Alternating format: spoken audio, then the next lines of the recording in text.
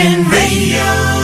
Well, I don't really have to remind you, but how heartbreaking was it when we did see the witnessing of the mass whale stranding? 100 pilot whales at Chains Beach near Albany, which resulted, of course, in their untimely deaths. And boy, would we like to see that sort of change completely. Dr Chong Wei is joining me right now in the studio. He's a marine bioacoustic specialist, Curtin Centre for Marine Science. Thank you very much for joining us. Hi, I'm Chong. Nice to Chong. Yes, you're Chong. What a great path you've taken to look into marine life like this. Yes, I love animals. You must do, yes. Is it purely marine animals that you have a great interest in? Yeah, many about marine animals, like dolphins and whales, and sometimes seabirds and penguins. So that's great. That's the things I'm doing now. We as human beings have a great affection, don't we? Oh, yes. For marine life. Yeah, exactly. Yet we still fish and eat them, sadly. And we're not proud of the fact that historically we had whaling going on. And, of course, does that still happen around the world? Yes, I think it's happening everywhere. But really? It's an industry. Not good. What happened down at Chains Beach, of course, was a bit of an eye-opener to us all and a reminder of what can happen, and it does happen. Is it around the world? Does this sort of thing happen? Yes, I think our human activities, we make a lot of different type of noise, and the noise, they travel so much better in the water compared to it does in the air. So, and these animals, they relied heavily on the sounds. From each to each other? Yeah. So it's what are they saying? What are they communicating? Yes, we don't know. Hopefully we know, but... you don't know whale voice language? But they definitely send the sound to each other for communication. And some toothed whales, as we know, they have the echolocation. They use the echolocation for navigation, for like scanning the environment surrounding them. So it's very important. Just like we use the vision to live in. Yeah. So it's their navigation tool. Yeah, it's very important. And they sort of migrate, don't they? Huge distances normally. That's belling whales. So they actually they can sing the psalms. We call the psalms, and they communicate from very long distance. And they just do the migrations every year. Are they communicating the fact that there's something ahead that they have to avoid, or you've got to turn left at the next I guess cliff? So, but we're still Well, they do follow. They do go together, they must be communicating where to turn, where to go, and any danger. I mean, what would be a danger to a whale out in the deep ocean? I think. For the whales, like the huge belly whales, basically they don't have like huge enemies. So. They're in control. Yeah. Well, most of the time. Yeah. Dolphins, of course, are just the most beautiful creatures. Yes, they're very smart. That's exactly what you've been able to ascertain. Well, you know, when they're in captivity, they become part of entertainment for us humans. I often wonder whether that's the right thing or not, but it's beside the point. What's happened as a result at Chains Beach? We lost the whales, the pilot whales. Mm-hmm. What have you ascertained? You've brought one of the whales up here to Perth, have you? Yeah, we got three pilot whales from the Albany. So they are different with different ages. So they are different sizes. We try to do the CT scan on them, and we are going to do two things. First, the things we want to know whether there is any damage, like internal damage inside of the animal, like in the ears. The second thing is because the CT scan can provide a very accurate geometry information of the animal. So we can, based on this information, we can build some acoustic model, and we can use these techniques to mimic this, how the animal produces sound, how the animal receives the sound. Goodness. So it will help us to get a better understanding of the mechanism involved in those complex acoustic process inside of the animal. So you are sort of heading toward the fact that it could have been the hearing of the pilot, of the one that leads the rest of the pod in. Is that right?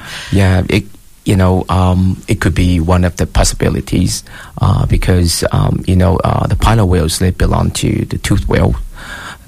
So they are using the echolocation, and we cannot rule out a possibility that there could be any kind of interference to the echolocation.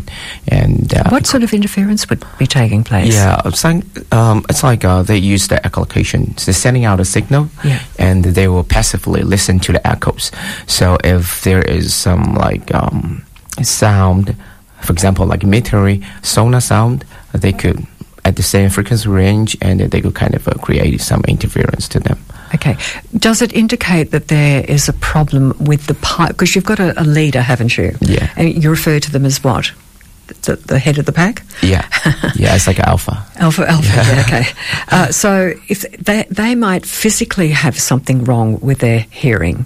Is that right? Yeah. You're suggesting? It could be. It could be. You're still not sure? Yeah, we're still working on that because, those noise, like marine noise, if they're very intense and they're just right very close to the animals, it could cause some serious damage to them. I think our lab have done some research about how the seismic survey signals damage to the fish ears. So seismic survey airgun signal is like short pulse with very high intensity. So if the fish is exposed to this kind of sound, it can damage them. It could cause the damage. Where is that noise coming from that can damage their hearing? The seismic survey. Oh, human intervention, you mean? Yeah. It's like, Have we narrowed down that may have been the case in this occasion? No, I don't know. It's been going on forever, hasn't it? Yeah. And what sort of upset everybody, apart from them dying, that was the ultimate, but they were dragged up, but they'd come back in. Yeah. And you don't know why they do that? No. It's to us, it's very weird. We don't know why. We try to save you, but they still come back to the ocean. So that's why we need to study this. What other than dolphins, which is just horrific, and whales, what other marine life act out this way? I think some baleen whale stranding happened before, and these station stranding happens, I think, for years. And all over the world, and we don't know why. That's why we need it. How frequent is it? Here in WA, we had one quite a few years back. I remember that. Yes. And that was horrific as well. Yeah, it's very sad. And of course, the volunteers that get down there and try to save them must be so upsetting for them. Yeah. Were they migrating at the time? Do you know? I don't know. Well, they go up the coastline, don't they, to go to warmer waters or whatever they do. That's a lot. And were they fully grown species? I think most of them are adults. Yeah. So it wouldn't have been an easy task to bring 3 to Perth. Oh, yes, they're very heavy. My goodness gracious. How, if you don't mind me asking, how did you manage to bring them up here? I work with the DBCA people. So I collaborate with them with doing some research about marine animals. So they transfer the 3 heads from the Albany all the way to... On trucks? Yeah. And no one noticed? Yeah. We have to keep them frozen. Oh, right. Of course you would have, yeah. And who is this group that you're talking about that you're in liaison with? It's a DBCA. Which is... Department... A government department, is it? Yeah, government department. Oh, okay. So these species at the moment are being looked at just by scanning? First thing we're going to do is scanning. So it's the first step. We're going to do the CT scan on the whole head. And what's that? Have you as yet? Yeah, we did the CT scan yesterday. Okay. Got any results? Oh, we haven't had the chance to see that. Yeah, hopefully we can get some results very soon. Are they male and female? I don't know because I'm not a biologist. Okay. We will be identify the sex and the ages later based on the information provided by their teeth. By their teeth? Yeah. Oh, okay. Yes, that makes sense. With a lot of animals, you can tell by their teeth and so on. So this research is going to be ongoing.